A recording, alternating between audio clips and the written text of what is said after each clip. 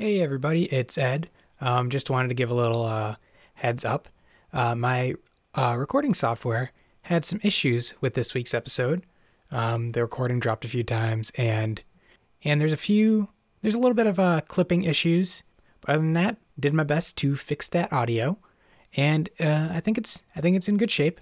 Also, just wanted to do a quick little apology for not getting this episode up in time. It is a day late. In case you can't tell by my voice, I am getting over a cold. My voice is just starting to return. And editing while you're sick, not very fun. But we got a good episode ahead for you, so enjoy.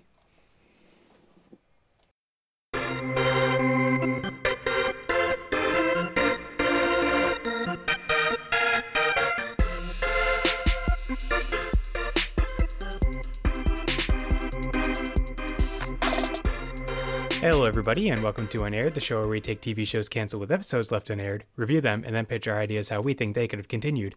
I'm Ed, and with me today, very special guest from the Maximum Fun podcast Go Fact Yourself, it's J. Keith Van Straten.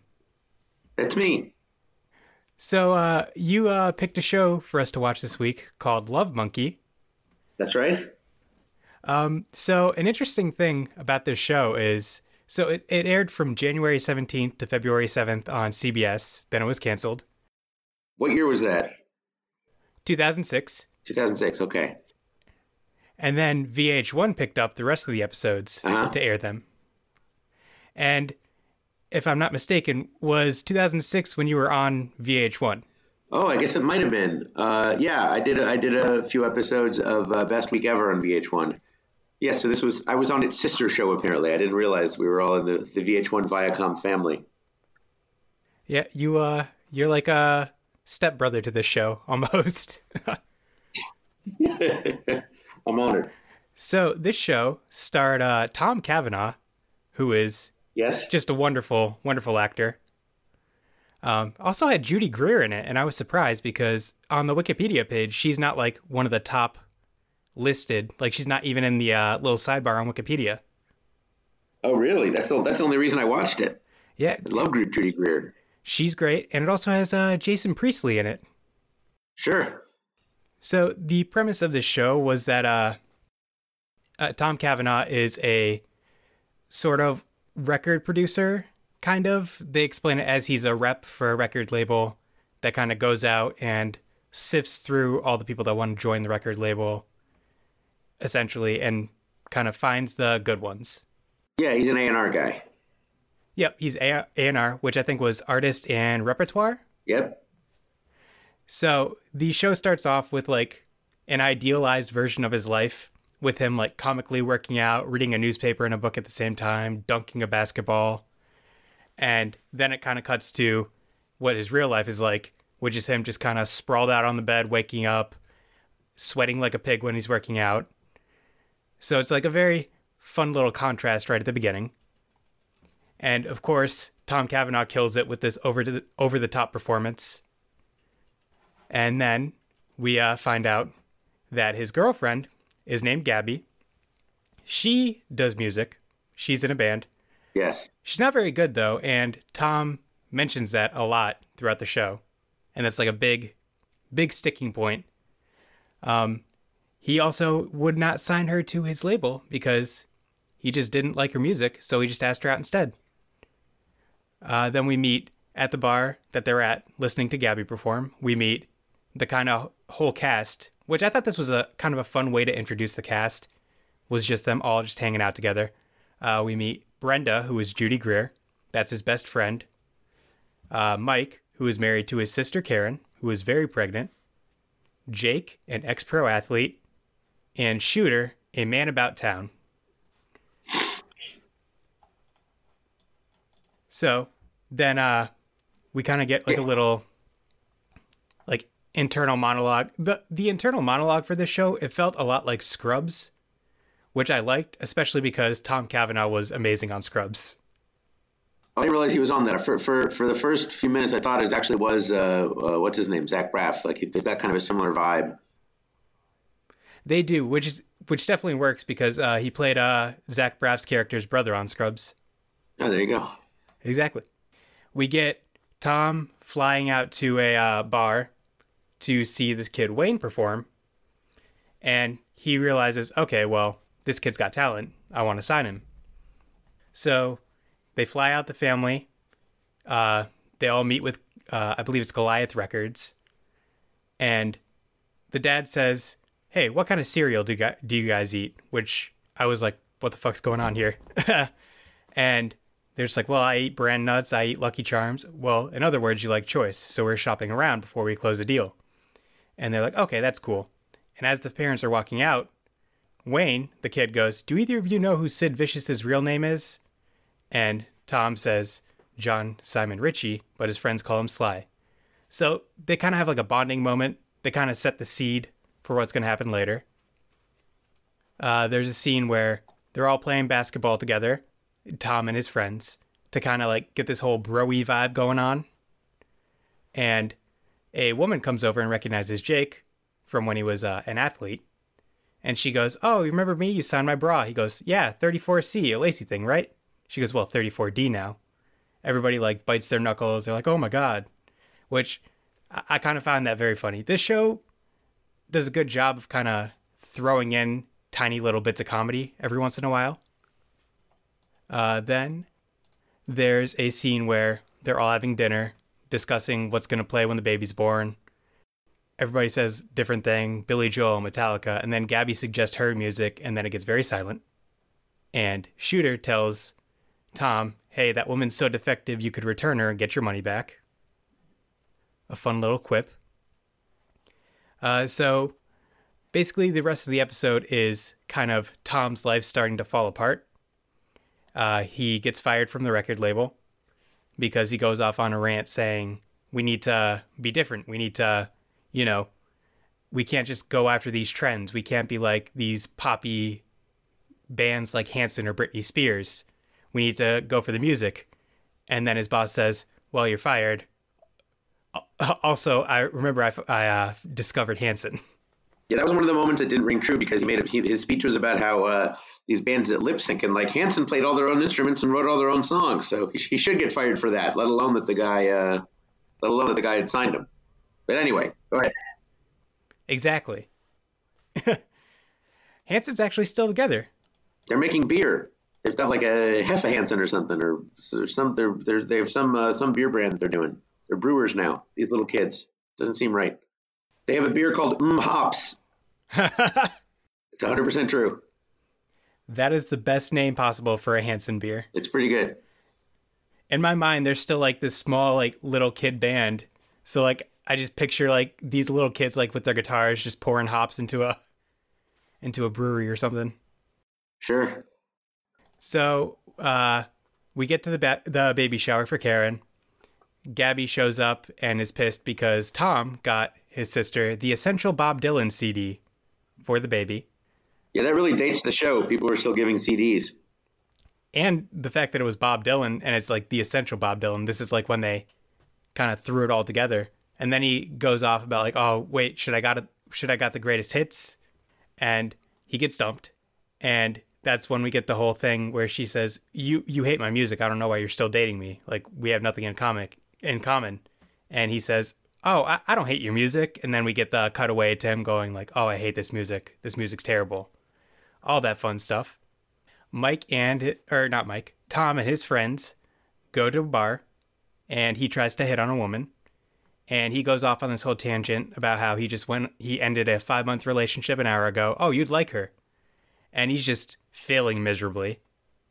Then we get a little monologue from Shooter about how men aren't meant to be monogamous. And he uses Hugh Grant as an example and calls it Grant's Law because Hugh Grant was married to a beautiful woman and he ended up getting caught with some trashy prostitute. Yes, what's her name? Something Brown. What was that woman's name? Yeah. I can't remember what it was. But that also dates the show very much because Hugh Grant is like far removed from that at this point. Divine Brown. Was that the woman's name or the prostitute's name? Both. She's a woman and a prostitute. Well, yes. No, he was married to Elizabeth Hurley, who was, gorgeous. Oh, okay, yep. She's still gorgeous. That's the point they were making, was that, you could be married to the most beautiful woman in the world and you still want to, pick up a street walking sex worker. So then Tom meets with his old assistant, who still works at that record company, and he kind of gives him some inside information so he can sneak in and meet with Wayne before Eli can meet with Wayne. Eli's his old coworker who's trying to sign Wayne now. And he brings him to all these fun spots through New York to kind of like show him, oh, this is where all this rock history happened. And it ends at CBGB, where they play guitar, they bond over heartbreak. Yeah. Unfortunately, that also dates the show because CBGB isn't there anymore. It was so sad. Yeah, this show, it's weird because 2006 doesn't seem that long ago. But like, exactly, so much has changed. Nobody's on their cell phones at any point. Like you're going to music shows, and people aren't taking selfies or recording the acts.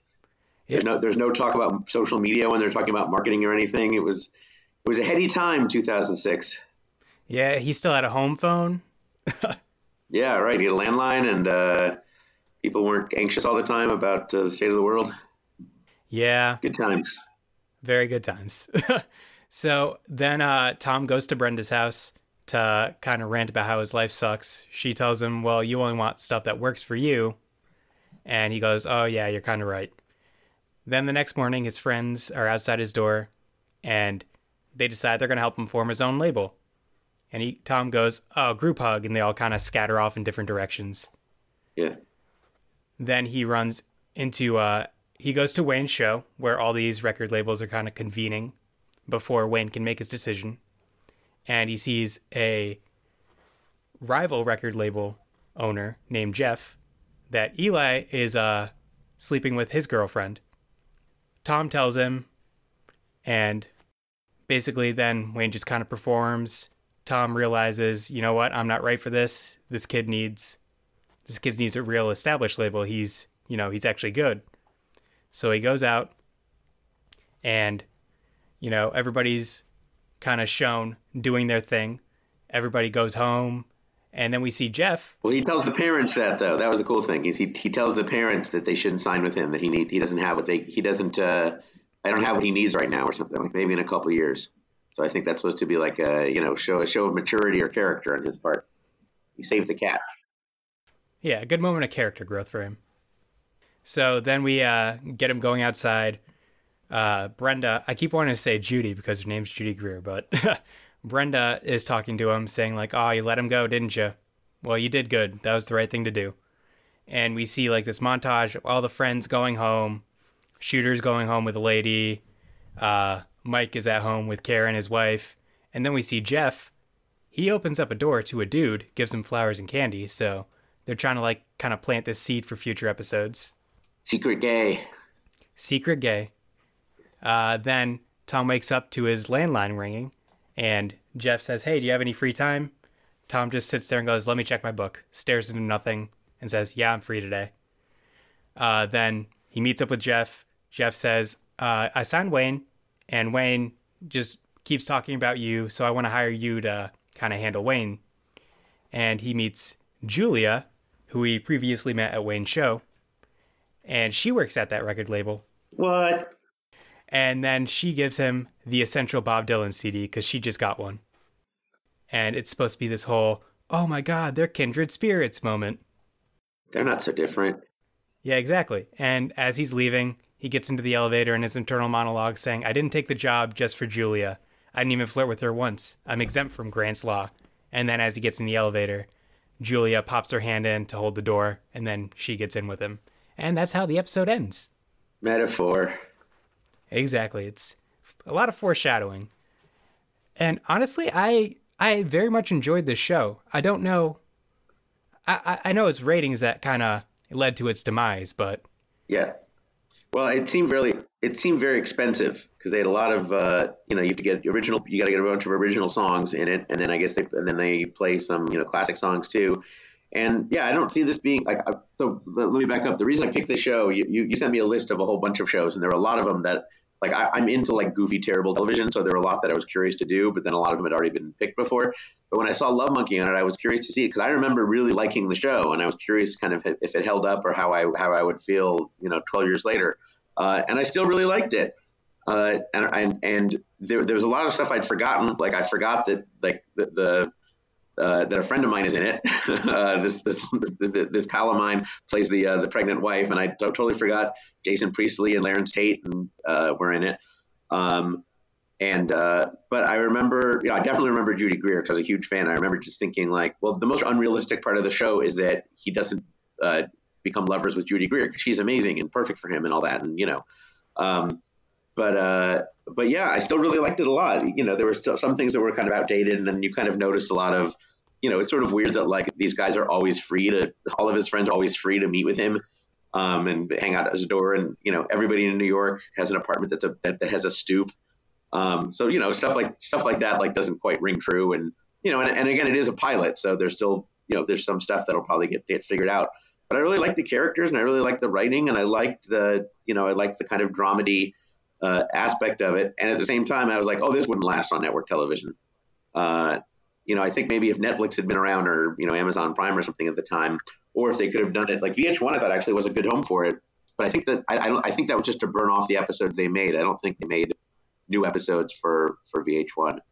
But yeah, I still liked it, and even with the flaws of it sort of being a pilot, you figure like, oh yeah, I can see why this got picked up, and there's enough there. So it was quite enjoyable. If it was it was sort of outdated, I'd be curious to see sort of a modern. I wonder if it would work as a contemporary version, because the music industry has changed so much. Even though it's about how the music industry is changing at the time, so much of it, there was nothing about like going viral or getting something on Spotify or any of the things that we kind of think of new ways to break music. Or even like them like trying to sign some like new YouTube artist or something. Exactly. Yeah. Like the fact that it was all just sort of based on, people being able to perform live is already sadly probably pretty outdated. And, sort of the vision of New York is kind of whitewashed, and, I think there's only like one black character on the show and no other minorities or anything. So, that kind of stuff would probably get called out more today. But it was fun, and I think I was trying to remember. I don't remember if I followed it when it went to VH1, because I don't even know if I had a DVR at the time. So it's like I probably had to watch it when it was on. So I don't know if I saw every episode of it at the time, but it's still pretty entertaining. You could argue that this guy was kind of annoying, or that who cares about this white kid having romantic problems or whatnot. But I still think it's fun. It is, and it's definitely held together by the actors, I think. The writing is very good, but I think the acting is where this show shines. Yeah, absolutely. What's really interesting is like looking back at like television ratings back then, because this show was pulled because its third episode only got 6.3 million viewers, which is insane now, because like that's more than some sitcoms on NBC get. Like, wow. It's just crazy to see how much has changed just in the music landscape, television landscape since this show was on. Yeah. I think also on TV, I think if it were on today, it would be a half hour instead of an hour show. I feel like it was a lot to fill in an hour. And also like, I don't know how many, if any, sort of single camera comedies, half hour comedies were around back then, but now that's much more of a trend. So I think they would do this more of a, they would do this as a half hour, single camera thing, and maybe emphasize the comedy more or whatnot, and the guest stars. Although I don't know, there's still stuff like Crazy Ex-Girlfriend that's on, so who knows? That's true. It's in its last season, which is a little unfortunate. It is. Yeah, that was their design. I think I read some article that she wanted. That was exactly how many seasons she wanted, but maybe people just say that once they get canceled. Right. It's kind of like I got rejected by you, but I didn't want to date you anyways type thing. Yeah, you can't fire me. I quit. Exactly. Yeah. We're going to take a quick little break, and we will be right back.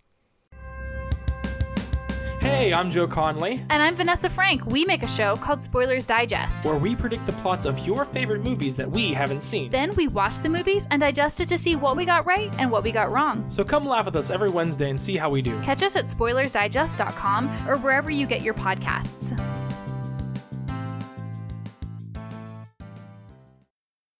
So, had this show continued, what kind of episodes do you think we would have seen? Well, I'm sure there would, my recollection is that he does start dating or at least start flirting with the coworker Julia, and then I'm guessing if they didn't, they definitely would have done more. Will they or won't they with Judy Greer's character, and hopefully they would have because she's awesome.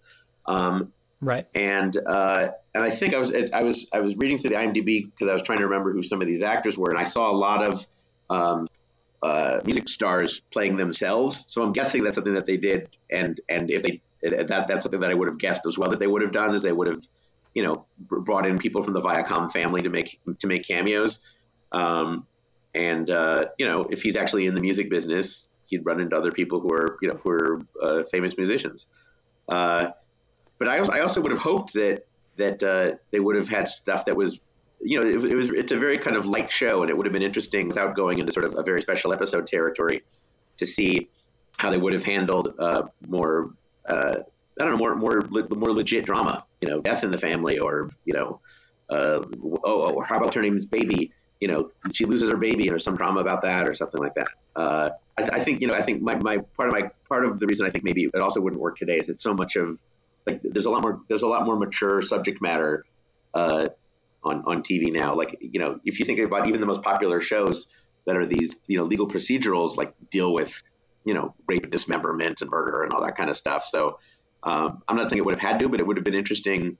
I think it would have given the show some more gravitas and reality to again, if you're assuming you're staying at that long format, to put a little more drama in the dramedy. Because it's all very light, or to go the other way, to go super Sex and the City, from the male perspective, and have it be about him dating a whole bunch of people and all the weirdos and all that kind of stuff. So I don't have any specific plots, but I would have liked to see it kind of hit the gas in one direction or another. Yeah, it definitely had that feel like it had 1 foot into the kind of Sex and the City type thing and 1 foot into the This Is Us kind of territory. Yeah, I don't know if to necessarily choose, but I felt like I'm happy to mix comedy and drama, but I felt like it wasn't quite dramatic enough and wasn't quite funny enough. So I would say sort of step on the gas on both of those fronts, and have shows I would have liked to see it. I would like to see this take more chances. I guess it's not a terribly risky show, other than the idea of you're following kind of one main character for an hour and he doesn't have a lot at stake. It seems like a lot of these whatever crises have to be kind of manufactured. It doesn't seem to be lending itself. It's not like a show about cops where there's always going to be some natural conflict that's going to happen, or about doctors where the stakes are always going to be to save lives. It's pretty low stakes, which can be pleasant. It could be but those shows tend to be more for older people. You think of shows like sort of classic CBS shows where it's more lighthearted drama, on a Saturday night for retirees. And it'd be kind of neat to find a way to, I think for younger people, you got to find a way to make it a little more dramatic. Yeah. Raise the stakes. That'd be my network note. Raise the stakes. Raise the stakes. Put the characters in more peril. I mean, because he was in peril for maybe 10 minutes or about 5 minutes. He didn't have a girlfriend and a job, and then he does. Exactly. I would like to see what it's like to really struggle. And also I would definitely say change the title. I mean, it's memorable, but I think they tried to force in the whole thing of you got to go from a different branch and whatnot. Nah, I wasn't buying any of that. Yeah, no, there was a moment where Judy Greer says oh, you're going to be a lonely monkey if you keep swinging from branch to branch or something like that. Yeah, I felt the love monkey was a little forced. Yeah, I definitely agree that a different name would benefit it. It's memorable. I remember Love Monkey. There's a lot of shows that I used to watch and don't remember the names of, and I remember this one. That's true. It does stick in your head. I do feel like if they had kind of gone the direction of him trying to start his own record label, that would definitely introduce a lot more conflict. Yeah. I mean, to be fair, this was the pilot, so they have a lot of stuff to set up. If we watched episode 2 as well, maybe we would have seen sort of what the day-to-day conflicts were, and Mad Men was mostly focused around an office, and that had plenty of conflict and drama and stuff like that. But from what I saw so far, it just wasn't, there wasn't a lot to sort of sink your teeth into, other than, well, these are pleasant people in pleasant situations with pleasant music. Right, exactly. And everyone's nice looking. They're nice. They're all nice to look at. A lot of pretty ladies, and I assume that Jason Priestley is good looking, and people seem to enjoy this Tom Cavanaugh fella. So Yeah. I would just say very very pleasant. I would like it to be a little less pleasant. That'd be a strange note to get. Yeah, make it less good. Less, yes. Make the characters less likable. Yeah, this is why I'm not a TV. This is the only reason I'm not a television executive. Well, I mean, to be fair, that's how Seinfeld is. Seinfeld and Always Sunny. Yeah. Right. That's true. Yeah, I could use more. Yeah, I could use that kind of bite. So I feel like there could have been, like you mentioned, like a lot of musical artists playing themselves. Sure. I feel like there could have been a lot of good play with that. Like maybe like a Christmas episode, because this episode is going to air around Christmas time. So I feel like a Christmas episode pitch would be kind of good. So maybe he's competing with Michael Bublé to have Wayne sing at the Rockefeller Plaza Christmas lighting ceremony or something like that. Sure. And then maybe like a snag in it could be like Wayne's like, well, I'm Jewish, right? Sure. And then maybe just at the end, Bublé and him kind of perform together. Because it's Christmas. Exactly. Sure. And, I feel like that would just been like kind of the vibe of the show. Like a lot of musical guests, a lot of kind of dramedy. And there is drama to trying to break a star. I mean, like look at Entourage. They had a whole bunch of stories about trying to get this weirdo to become famous and do stuff. And you get kind of an inside look of Hollywood. It's like maybe this is the New York music scene kind of plots that would come from. But then, of course, inevitably, because it's CBS, they'd have tie-ins with other shows. So, like, the King of Queens would show up, and like, everybody loves Raymond. What are you doing here? Now, what do you think an episode with King of Queens would look like? Probably a train wreck. There you go. To be fair, I've never seen the King of Queens, so I don't know. But I imagine it'd be nice if they showed up and one person was like, "Oh my God, you're a big fat guy who's annoying, and you've got this incredibly hot wife. What's the deal with that?" But I don't think they would say that. No, they probably wouldn't be as on the nose with it. No, maybe slightly more subtle, but that's my style. Exactly. You got to hit him right over the head with Kevin James. Hit him with Hein. Yeah. So I feel like there also could have been an episode. So your podcast is essentially like a trivia game show. It is. And you've mentioned on your show that you enjoy bar trivia. I do. I am also a big fan of bar trivia. And these guys hang out at a bar a lot. So I feel like they could have done a bar trivia type episode. And maybe like Tom is trying to hit on a girl who's very good at bar trivia and he's trying to impress her. Yeah, then there's like a big music question and he gets it wrong. Exactly. And he's embarrassed. Who am I? He has like an existential crisis. And I feel like there could have been like a good kind of like back and forth of them all trying to come up with like punny trivia team names. Like, sure. Oh, Night of the Triving Dead, Triv Free or Die Hard, Triv and La Vida Loca, which coincidentally, Triv and La Vida Loca was my bar trivia team name. Aha, I thought you came up with that pretty easily. Yeah, that one. Slipped that one in there. We used to be the Branch Trividians, and then at one point we were Trivia Newton-John. That's probably what he would do. That's a good one, Trivia Newton-John. They definitely would have tried to make it like trivia music related. Sure. I'm trying to think of I know The Office did an episode where they played bar trivia, but I don't know if it's really been shown that much on television. I don't know if it's been depicted so much. Yeah, I vaguely remember that episode. But I feel like, yeah, you're right. There's not a lot of bar trivia in TV. There's a niche. And then there would be a spinoff. And the spinoff would be an actual bar trivia game show, which I currently have a pitch for. So this would be the backdoor pilot for that. So how do you think this show would have ended, provided it was given the time to give itself a proper ending? Oh, good question. I would like a mass suicide, like led by the rocker kid that he signs becomes a cult leader, and they all drink cyanide together.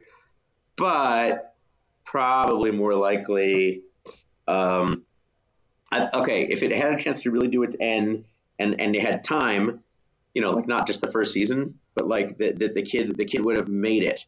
That that you show him playing Madison Square Garden or winning a Grammy, or if the show runs for like a really long time, that the guy's kid then becomes a thing, and here it is. His kid inducts him into the Rock and Roll Hall of Fame. There we go. And so the ending is he gets inducted in the Rock and Roll Hall of Fame, but he gets inducted by his kid, but also by the ghost of Elvis, or Bruce Springsteen or something like that. Like some big time person says, this guy was an influence on me, and I'm so lucky that I got to make a duet with him. Like, okay, Springsteen says, man, my career was dead until I recorded a duet with this guy, something like that. And then the kid makes his speech and says, I wouldn't be here if it weren't for Mr. Love Monkey, Agent. And it's a shame that he got abducted by those aliens in the previous episode. And then Judy Greer, his widow, cries, and then the whole thing is blown up by terrorists. So I feel like going off of your Ghost of Elvis comes in. I feel like at the very end, the Ghost of Elvis shows up. Yeah. And then Mark Cohn is in the audience. And this is all just a prequel. Now you're speaking my language. It's all just a prequel to Mark Cohn just wants to get his music career. This is all just a prequel to a show about Mark Cohn. Now that's a show I'd watch. I don't know if you know this, I'm a huge Mark Cohn fan. He's very good. But seriously, like, I'm his super fan. Like, I've been to so many of his shows, like, he knows me. So, like, you could get him on board. Oh, absolutely, yeah. And I would be the head writer of that show. Like, he's my number one guy. And of course, it'd be called Walking in Memphis. Of course. All right, we cracked it. We figured it out. We cracked this nut. Yeah. Thank you so much for coming on. Thanks for having me. If people want to find you on social media. On social media, I'm on Twitter at J_Keith, and my podcast is called Go Fact Yourself. It's on the Maximum Fun Network, gofactyourpod.com, or wherever you get podcasts. And our social media is at GoFactYourPod. And if anyone's listening in the LA area, we record our shows for a live audience, and it's free. Again, you can go to gofactyourpod.com for our schedule and tickets. It's a lot of fun. It is definitely a fun show. I've been listening to it a lot at work because I get to listen to podcasts at work. And it's a very fun show to listen to. Thank you. Appreciate it. Thank you so much for coming on. You're welcome. Thanks for having me. And just remember, everybody, some things are better left unaired. Bye.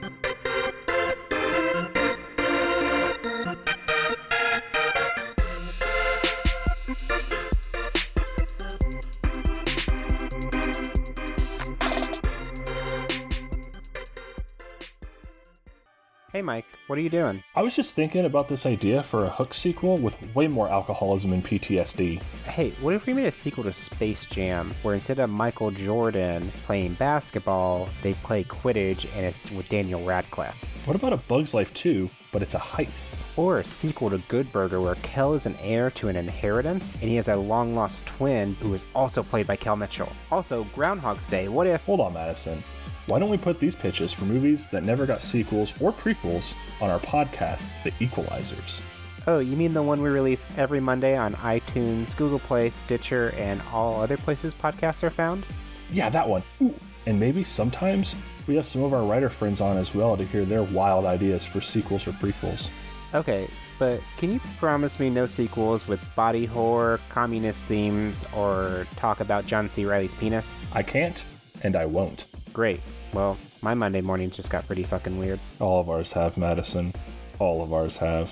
Find the Equalizers podcast everywhere podcasts are found, as well on Facebook, Instagram, and Twitter by searching The Equalizers. That's EQUELIZERS, like in sequel.